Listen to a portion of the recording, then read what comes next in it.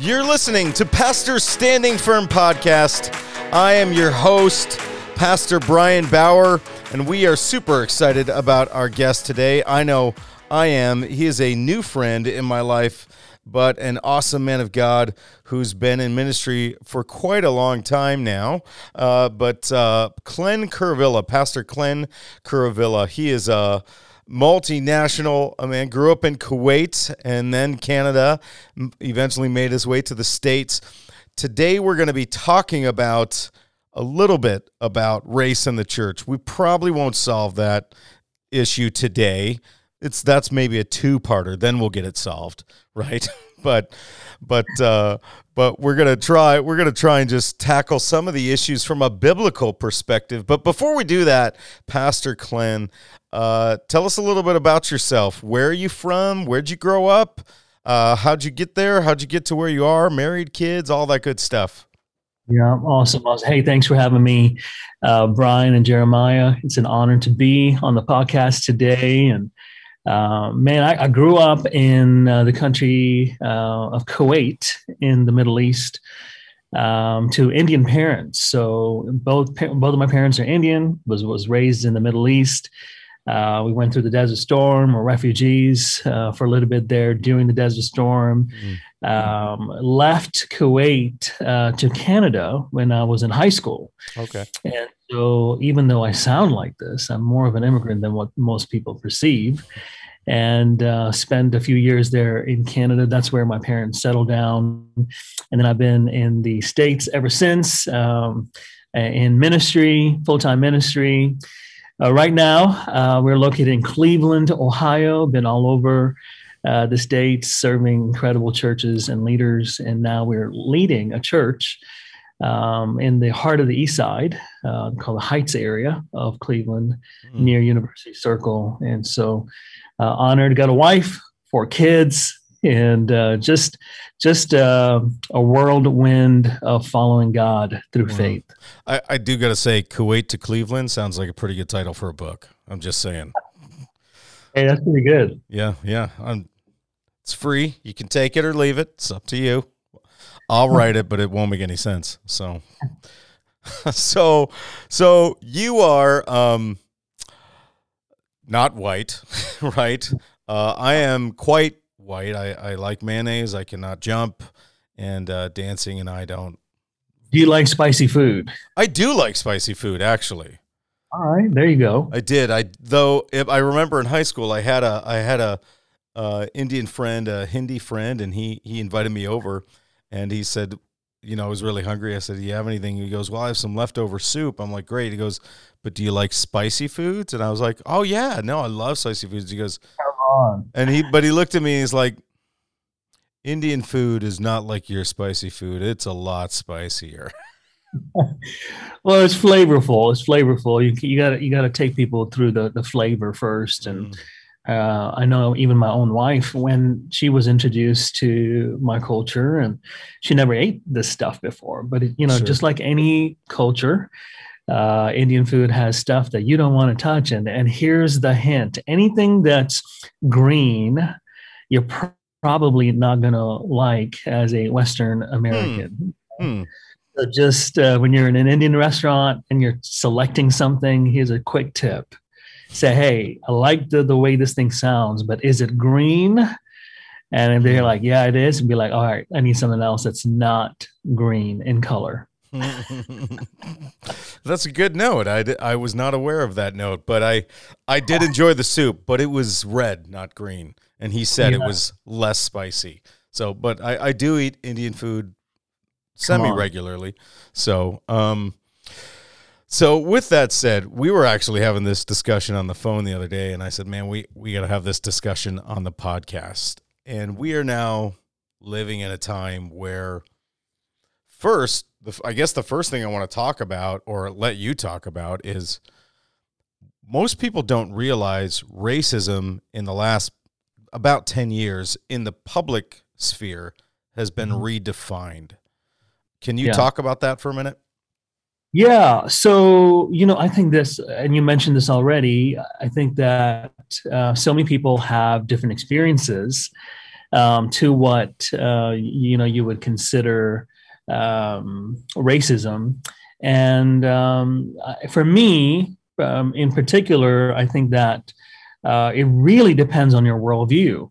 You see a worldview that really impacts the definition of these terms. And in particularly in America, it is a hot topic, but for the right reasons sometimes. And then there's other times where race is used in political terms.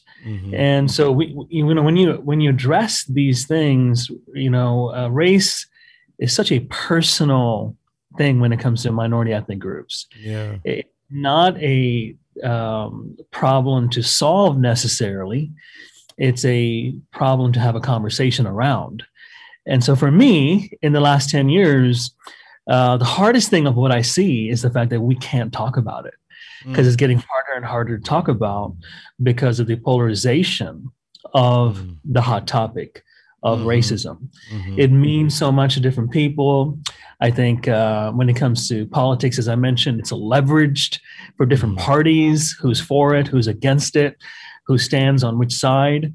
When it comes to issues of justice reform, and when it comes to issues of reconciliation, you find different entities, including the church, I would say, that we're just not leading in these conversations.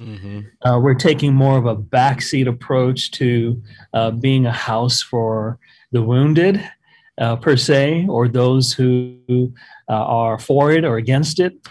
We need to be leading. And so when I look at it over the last 10 years, I just don't see a lot of people leading the discussion. I do see a lot of virtue signaling. I see a lot of sides that are being taken, hard stances that are being portrayed. Almost teams that are formed, and I think that's part of the dichotomy of America.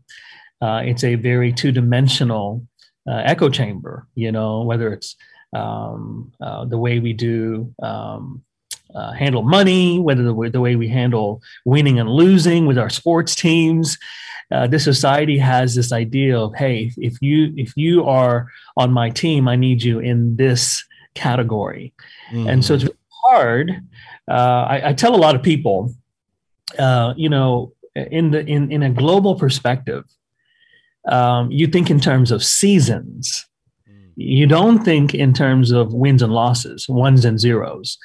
And so you're able to come to a table to connect and to learn and to hear. And things are so much more clearer because you're in a learning posture.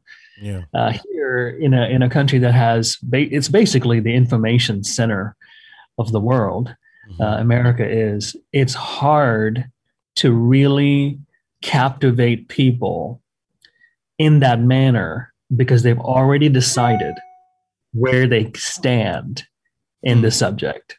Yeah. Well, let me ask you this. Just on a personal note, if you don't mind talking on it. Yeah. Obviously I'm sure you've experienced racism at some point in your life. I would imagine so. Yeah. And what do you define racism as versus right now? I might argue the new definition of racism is really Marxism repackaged, right? It's about power structures and who's in power and who's in the majority, and anybody in the minority can't be racist by definition, because the new definition is Marxism, and it's all about power structures versus valuing or devaluing somebody based on their skin color, their nationality, their ethnic background. So we've redefined terms here. What experience have you had in that? So, we talked about this the other day, a little bit. Let me just get to it head on, and add to what I was just talking about. Don't hold back, man. It's this idea of, is America racist today? And then on the other side, does racism exist today? These questions that keep swirling. Does racism exist today? Let me say yes. Sure. Of course. Is America racist? I would say no. And this isn't talking about systemic racism that is prevalent in much of the systems of society. This isn't talking about people's experiences. Have I had racism against me? Yeah. I mean, I ministered in the South. And if there's racism in the church, can you really blame those who are outside of the Christ culture, the Jesus culture, the gospel culture, who have no idea of how to relate to another culture, how to come to that place? Because, what we preach as believers is that the cross is the meeting ground. Amen. Right? Amen. Jews or Greeks, slaves or free, reconciliation. And I think that reconciliation is such an important piece of the equation, but our God is also a just God. So we do need to fight for people's rights. We do need to fight for reform, but just as we can't label everybody as being oppressed, Right. we can't label everybody as being an oppressor. We can't do that. And this is the gospel narrative. And that's what I believe, right? That's what we believe is the solution to these ideas, whether, people call it Marxism, CRT, conservatives speak of it a certain way, liberals speak of it a certain way. The idea is the gospel has the answer, and the answer is not combating these definitions as society tells us they are, but to lead with the solution of Jesus and justice and reconciliation going hand in hand. Yeah.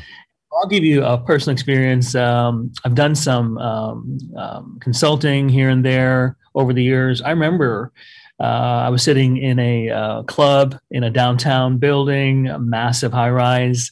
And I remember the experience of sitting there in this invite-only lounge, primarily Caucasians all around me. And man, it was going well. This meeting, I was helping the city out, a couple of organizations. And at the end of the meeting, a guy just turned to me real nice. And, he's just a good Southern gentleman. He said, "Hey, man, you look like you got it together." And I thought he was about to compliment me. And, he just looked at me and he held kind of his palm and the skin of his hand. And he said, "But you can't change this. This is never going to change. And you better remember that."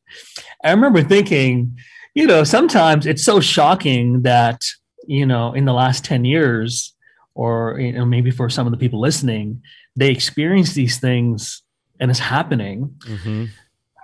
I still am able to separate that individual from labeling everybody on that floor as racist, and to say that experience was an experience of racism and it's not okay, and biblically it is sin. But my job in that moment as a believer is to bring justice and reconciliation through who I am into the world. To give you a testimony on that, this person later was water baptized in the next few months, gave his heart to God.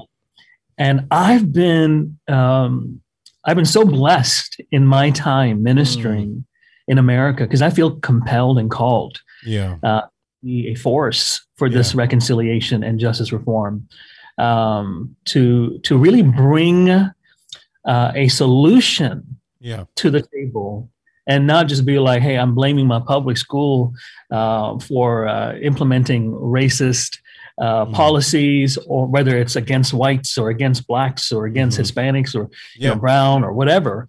I don't think hashtags are going to save America. Yeah. I really don't. Yeah. Yeah. Well, I agree. And first, I mean, that's an example. When I hear something like that, I'm sure it doesn't affect me as personally, but I'm also still just appalled. I always think, how could anybody think this way? How does Yeah. anybody value somebody based on their skin tone? It's Yeah. so foreign to me. You know, I grew up with black people in my family. I grew up with Hispanic people in my family, on the edge of the south side of Chicago. So it was in my family, it was in my world, it was in my life.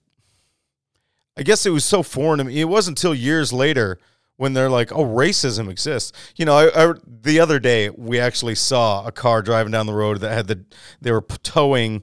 It was a race car of the General Lee, you know, from the Dukes of Hazzard, and it had the Confederate flag on top. And I remember watching that as a kid, 5, 7 years old, and just being like, "This show's awesome." Years later, you find out, hey, that's wildly offensive to some people because, you know, and I don't need to tell the reasons.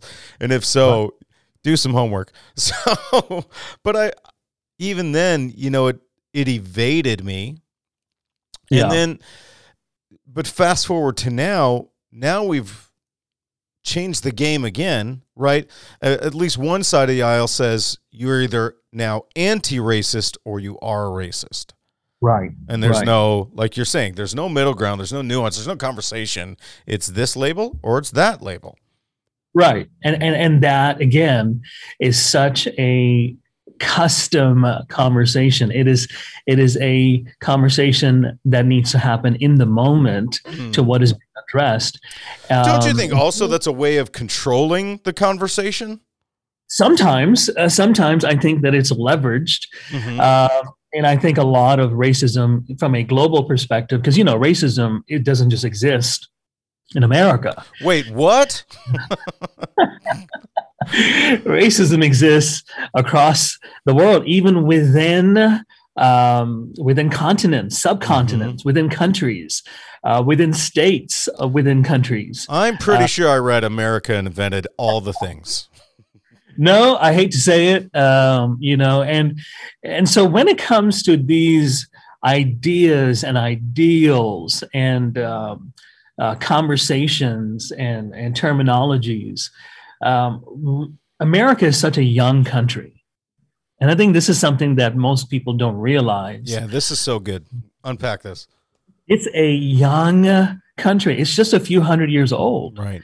It has not had the ability, because of its blessing, to really understand how society should function to be healthy and whole. And so what has driven this society has very much been power and money. And success is driven in those terms, money and power. A lot of times that power comes from money.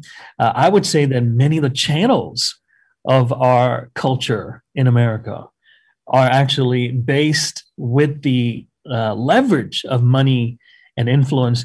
I even know, even in our church world, come on, denominations and missions programs and different things like that are based on money. And so if the topic of a sense of injustice or a sense of indifference is based on that, then there's different definitions to these things. Like maybe it's not racism, maybe it's classism. You know what I'm saying? Maybe it's not the fact that, hey, you know, I don't like a brown person. Maybe it's the fact that they're trying to avoid this class of people.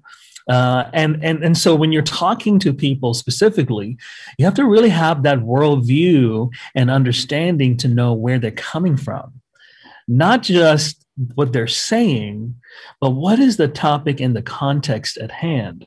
When we talk about police brutality and racism, these are specific subjects that cannot be labeled as education and lack of equity in education. You get what I mean? And so we can't make this big jambalaya and give it this label of racism. So in America, we're still figuring these things out. These things have not been talked about. Yeah. And sadly, in my case, I feel like the church, you've heard of this, you know, this has been part of songs and bands, made songs about this, the fact that the church has always been missing in this conversation. And I'm not talking about the last couple of years, repenting and giving awareness and certainly accepting the things that have happened with George Floyd, the terrible tragedy that it was, and how that it was so visible, right? Because of media today, right. It's so visible. But we're not going beyond that. Mm-hmm. We need to go beyond that, and America is not ready to go beyond that, because this might be the first time that we are allowing everybody to have a voice. Mm-hmm. And so there needs to be a sense of healing. Mm-hmm. So, you think about cultures like India, for example, racism still exists in India. Right, caste system. In the Middle East. Right. Did you know I was born there? My father's, he was there since the 70s. Mm-hmm. And they will not give you, Kuwait will not give you citizenship if you are not native to the country. So if my parents are not Kuwaiti, I cannot be Kuwaiti. Yeah, I cannot own property there. In tandem with Canada, I've had multiple friends who've tried to emigrate to Canada. And Canada, basically, if you're not the top tier, they're not letting you in. You won't get citizenship, right? Well, that's not as race based, but whereas in America, give us your tired, you're hungry, you're poor. Canada's like, we'll take your doctors, your lawyers, and your celebrities. It's there, but I would say, in my experience, I think the opposite is true now, depending on the political power in party. Sure, because again, it is the narrative that we are trying to address as a society. We keep putting Band-Aids, and we call that healing. You give it we need to do surgery, man. We gotta get into it. And I know my wife and I talk about this often.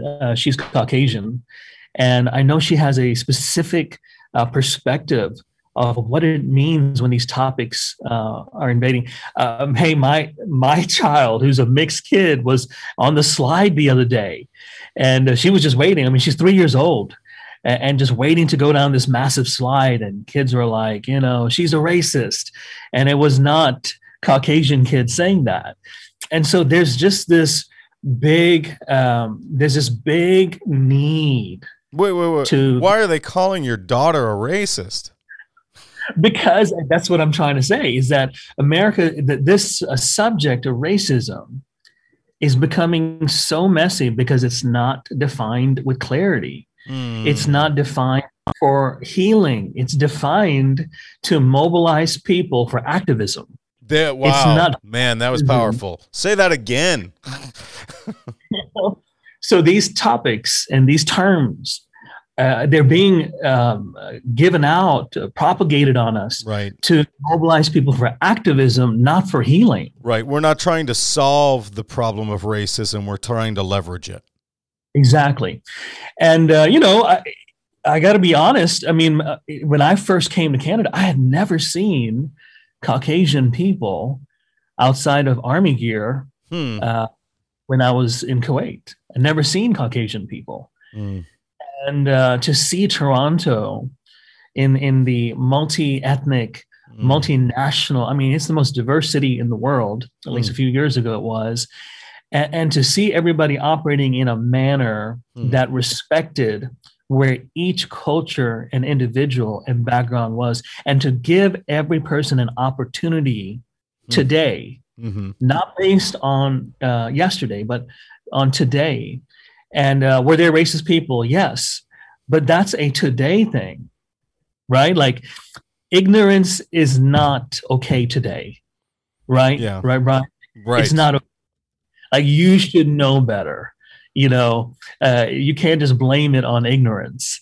You got to go ahead and say that, hey, right is right and wrong is wrong. But that doesn't mean that I propagate my narrative over you and lower the bar of equity to make you understand. I like to put it this way. So the illustration for equity is simply this, that other people have larger ladders than you, okay? And so instead of giving a person who's underserved or who is experiencing injustice or the system needs to be changed, instead of giving a larger ladder and a hand up, right? What we end up doing in society is we chop everybody else's ladders down. That's right. Yeah. We're like, hey, you know what? You don't deserve that ladder. We're going to make sure that, and I just don't think, and I know I have a lot of friends, good friends, man. And I'm telling you, in these conversations, I just tell them, I am not African-American. I'm not. That doesn't mean that I haven't experienced racism, but I've not experienced profiling from police, maybe, as some of the stats put out. Right. I'm looked at as a person that's educated, maybe because of the way I talk, but I have experienced systemic injustice, and maybe even areas where sometimes I feel like opportunities that I get, man, are harder to get. But I really dig deep, and I look at it from a perspective of saying, I'm paving the way for future generations. I'm paving the way so that there can be a head-on address.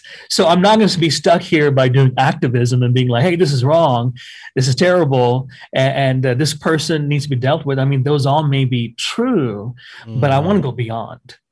I want to go beyond and hit the nail on the head and say, hey, you know what are we going to do to change it? And let's go ahead and begin the healing process in these areas. And within the denomination that we're part of, Brian, this is one of the things that I've been very passionate about, to say that we cannot treat ethnic leaders, minority ethnic leaders, African-American leaders, Hispanic leaders, Asian leaders, wherever they're from, as a subgroup. You got to go ahead. Because in the end, doesn't that perpetuate the problem, not isolate it?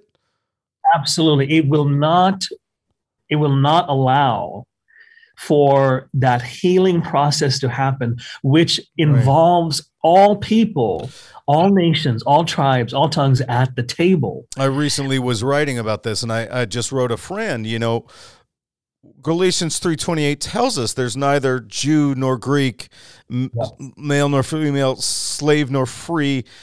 You're all one in Christ Jesus. If we redefine that on the current climate, culture, or even the last 200 years of our country, we're still redefining it based on a worldview that isn't biblical.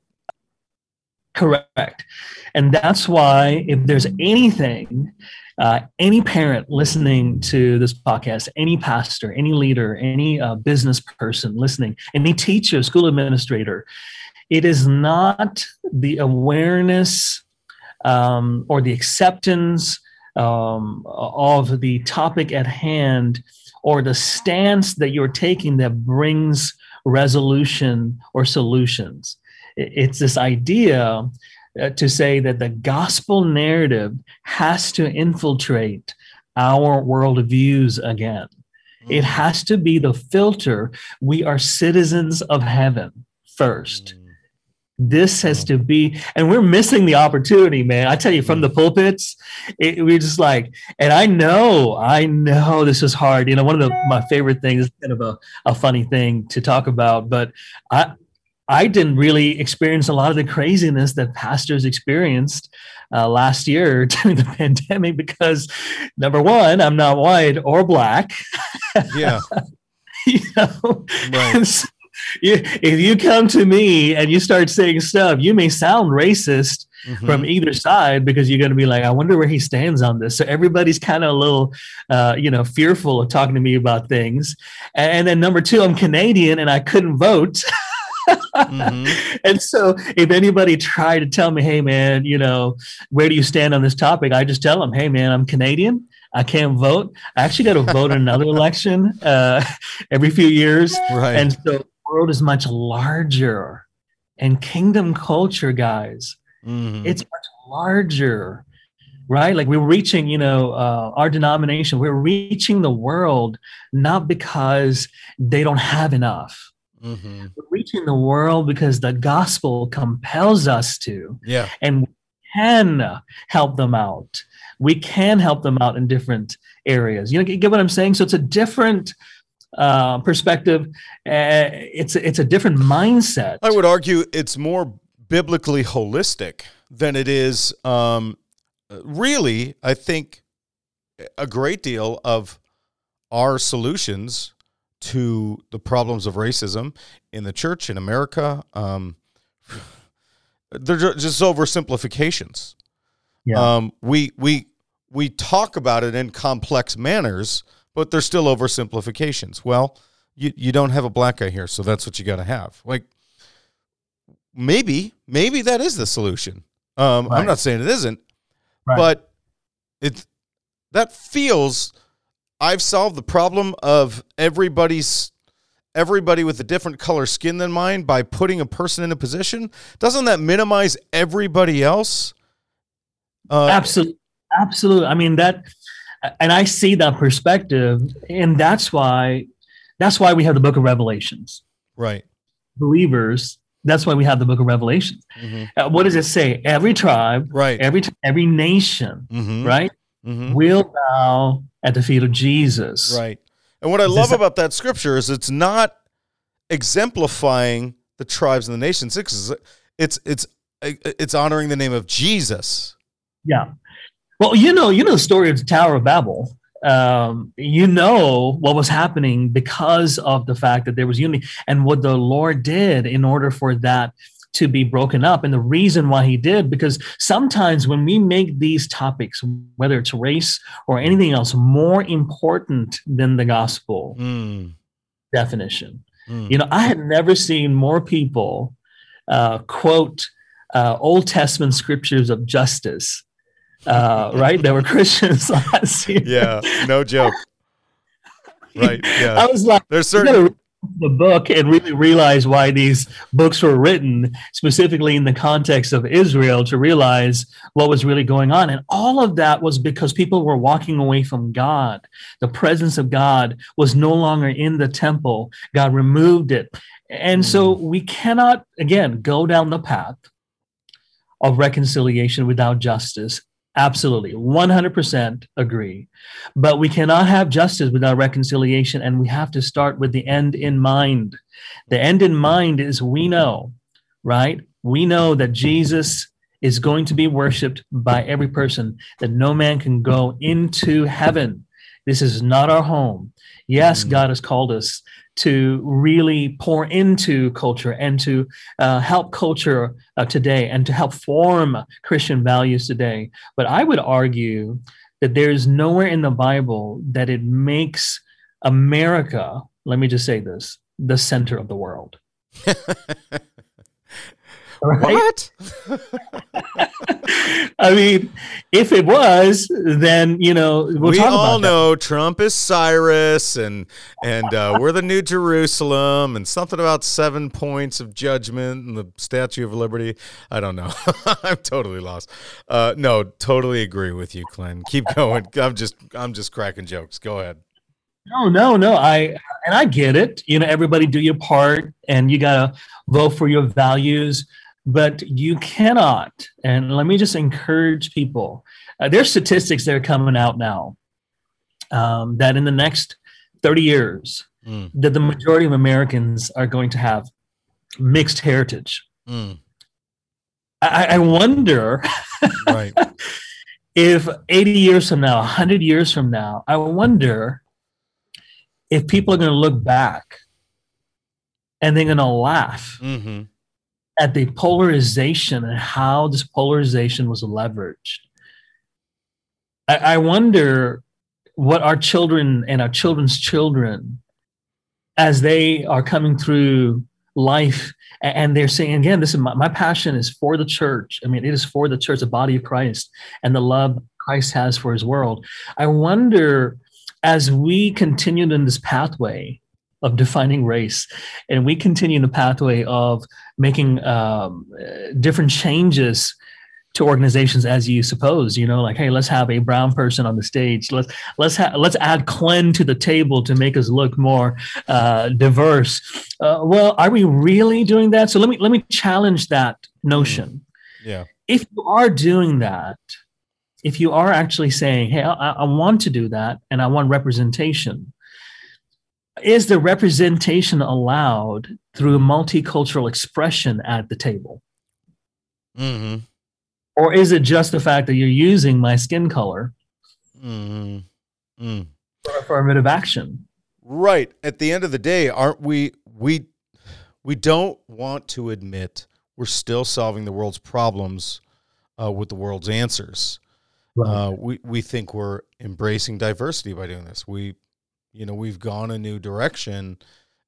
We think we're doing, and it's like, no, we're just embracing the bad pendulum swing, And that's why we are leading from behind. That's why the church is irrelevant today in not just this topic, but in almost every topic. If you look at renewal history, church history, when revival happened is when the church took its theology onto the streets, not to propagate a sense of belonging, but to propagate solutions to what we see. The early church rose up and accepted women into their leadership polity, into their structures, into what they were doing. They accepted women at the table. They accepted minorities, but it wasn't with programs and cultural norms. It was with the fact that they were going to minister to those who were in need. Man, come on, bro. Come on. I mean, there's a modern picture of this if anybody wants to check it out. And it's not fully Christ-based by any means.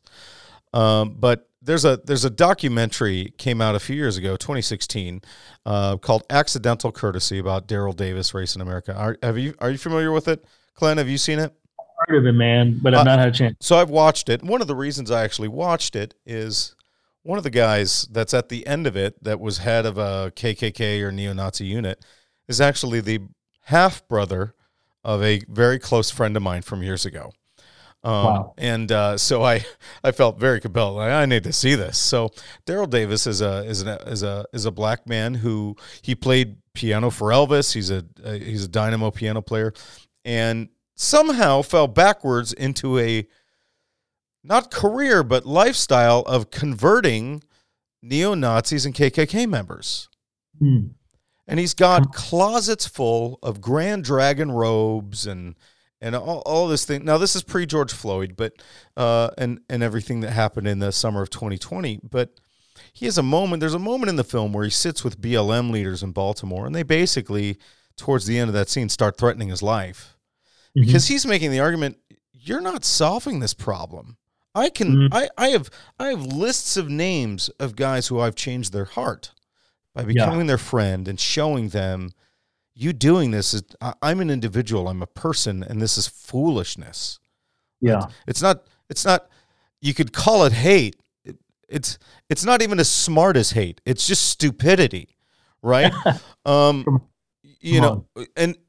he changes them, and not to say that there's been no good in anything BLM's done since, or in protests that no good has come from it. I have no qualifications for that to know. But what I would say, like, that mentality of Daryl Davis said, I'm going to make you see this as an individual issue and not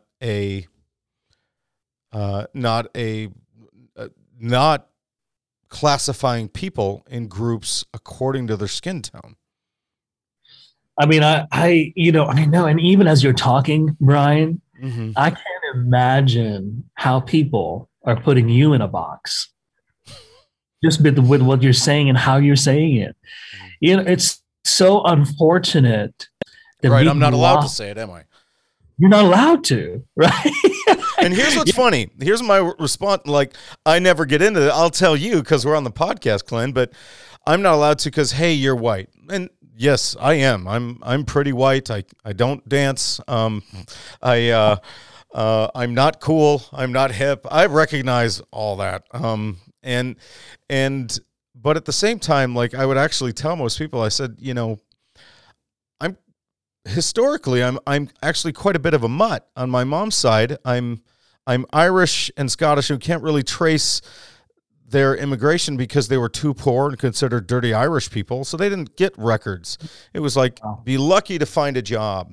That's what people don't realize is, just 150 years ago, even 100 years ago, and there's not to minimize, the worst racism, of course, was experienced by African Americans, black people in this country more than any other people group, undoubtedly. But it wasn't that long ago. Italians, Irish people, they weren't allowed jobs, or they were only allowed the lesser jobs.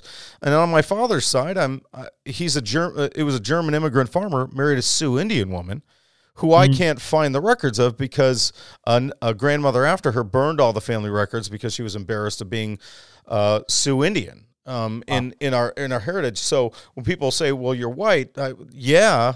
But I don't really know what I'm just a mutt mixture of a lot of different things and in the 1915, 1925, I couldn't have got a better job than in a factory. Now, that being said, a black person couldn't have gotten even that job, fully aware, right?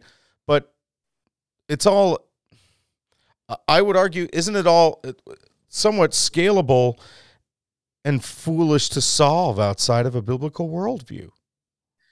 It is. And we have to be as astute and wise to speak to culture by painting a different picture they don't have. We can't expect those who don't have this free gift of salvation, that no man can boast, to have that perspective when they've not had Jesus in their heart and life. That's just listen. The story about the meeting that I had with that business person. My response to him, and it was really the Holy Spirit leading me in that moment. As soon as he said what he said about my skin color, and I said, "Hey, let me give you a perspective. I mean, this guy is a powerful individual in that city."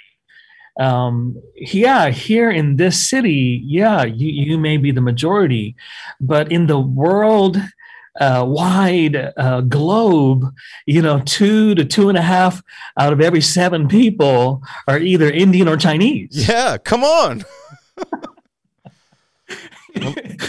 And so really, bro, this is such a small world view in your little small town. Right. And see, I was able to say something to him that actually broke down his worldview of saying, wait a minute, that is true. Yeah. I mean, and, what we think of sometimes even, many conservatives will say this, this one world thing. Well, you know what? I'm believing that heaven is our destination, and then God is going to give us solutions even as we go towards these end times. And, the last days started, as Luke writes in the book of Acts, it started as soon as Jesus ascends to heaven. These are the last days. A lot of people think that there's specific things, and the frequency is certainly getting more and more frequent with the things that Jesus prophesied about.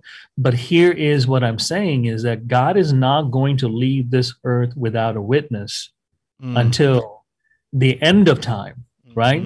Until right when he's coming back. And so my thing is this: what is God asking you to do? Like, I love the fact that you guys are talking about this. I love that you wanted to say, hey, you know what? I want to talk about it. It's not easy being you and putting this out there.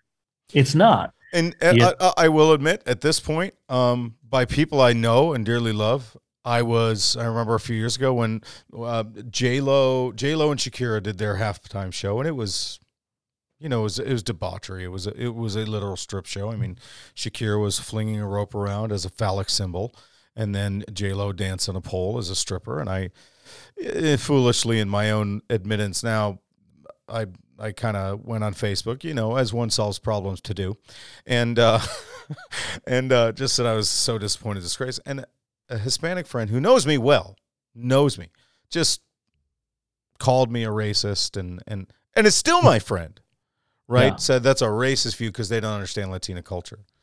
Well, it's or Latino culture, and my response, I didn't argue with him.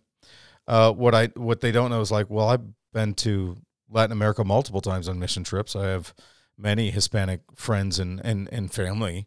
I'm pretty familiar, and I think you are debasing your own culture by defining it with sexuality. Yeah. See, this is, again, we're going back to that cultural definition of oppression. Mm-hmm. Women are oppressed. Women cannot express themselves. Look, in my house, it's a house full of women. In my home, many of the leaders in the church I lead are women. The most of the congregation, I told you this before, is African American. Mm-hmm. Listen, there's a reason why we even named Christ culture. Because Christ is the solution to it. Matthew 16. I love the scripture, and this is where the name Christ culture came from for our church, but it's so relevant to this discussion. Jesus saying, hey, who do people say I am? What an incredible opportunity for us to really hone into what Jesus was saying, right? Yeah. Who is Jesus? And I love what Jesus asked the disciples, well, who do you say I am? Like, I know what others are saying, right? I know what the world might be saying about me. I may be a resurrected prophet, maybe John the Baptist. I know what the world, but who do you say? And then Peter, loudmouth Peter, the guy that chops off people's ears and walks on water and starts sinking in the whole 9 yards. He says this, he said, you are the Christ, the Messiah. And then Jesus says to him, this flesh and blood has not revealed this to you, but my Father in heaven. It is time that we start having revelation from heaven on topics of racism, injustice, reconciliation. When it comes to things where inequality is happening, how do we address those things? Well, we're spirit-filled people. Mm-hmm. Let God lead us. Mm-hmm. Jesus says that he gives us the Holy Spirit so that the red letters become alive to us. Otherwise, it's just information. Well, leverage it in these conversations. Leverage it in our school board meetings. Leverage it on our stage. And we got to start having believers back in politics and law for reform. Right. We got to have believers back in schools. Stop giving up on public schools. Get back in there. Come on, let's be missional about this. Let's stop just giving money to missions and calling that mission. That's awesome. That's great. Going on short-term trips. We do all those things. But why not go to the next level and say, you know what? Judea is, we are going to conquer our Judea in every channel of culture. And we are not going to just preach redefinition, but we are going to be the source of solution and serve the racist and the person who's experiencing racism. We are going to serve both people. That's what Jesus came. That's so I think good. With this, bro, a couple of years ago, he preached a message, right? He called it like towels, not titles. I think that was a message that he preached on a few years ago. And that's exactly what we need, man. More towels, wash people's feet, and so less good. Titles. We had a few years, a couple of years ago. We had a woman show up in our church in the heat of the election time and such, and she showed up in a big MAGA hat, MAGA shirt. And one of our people, I don't know, like, is that the church we're becoming? And they talked to me, and they agreed with me in the end. It wasn't disagreement. And I just said, well, man, I hope so. I hope that person and the person with the Biden-Harris shirt can worship alongside each other and encounter the living God, and then burn both those shirts and put on the Jesus shirt, and say, bring it, no, it's not of this world. Not of this world. Come on. And live out the kingdom here now, and stop using the world's answers to solve issues of the soul. I think people have more belief in Elon than they do in Jesus. Oh, no joke. No joke. We have more belief that Elon can change the world. And man, he is, right? Like he's doing a lot of great things. But Jesus is our Elon. This is who we worship. This is who we give our lives for. I don't talk about pastors. I'm just talking about believers, man. Like we got to stop thinking this thing is like advanced Christianity when it's Christianity 101. Following Jesus, and he redefines. 2 Corinthians 5:17 isn't just talking about sin. It's talking about sin nature. Sin nature to be selfish. The old has passed. The new has begun. For if anyone is found in Christ, the key word, anyone in Christ, they are a new creation. Right. Like, I just, sometimes I'm like, sometimes I'm just going to be honest. I'm like, some of the people I'm meeting, I'm like, have you experienced the love of Jesus? Yeah. We have one of those moments. I mean, I don't like crying a lot, but I cry. I cry in the presence of God. Me too. Because I'm the same way. I mean, like, if you've experienced the love of God, there is no way that you can boast about the grace that you have been given, and there is no way. From my vantage view, and I want to say this, I'm sure this may be a little controversial. I don't know. I'm sure people are like, well, if you say it's not going to be controversial, if it is, then it's going to be controversial. Well, here's the deal.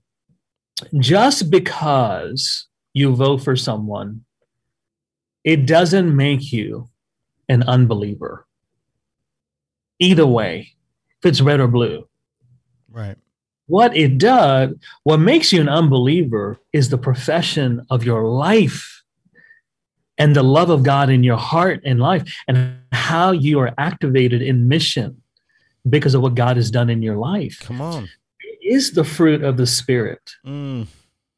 Yeah. We always talk about speaking in tongues and being activated to be emboldened through the supernatural gifts of witness, through the power of the Holy Spirit. We talk about these things, but where is the breaking of bread with our enemies?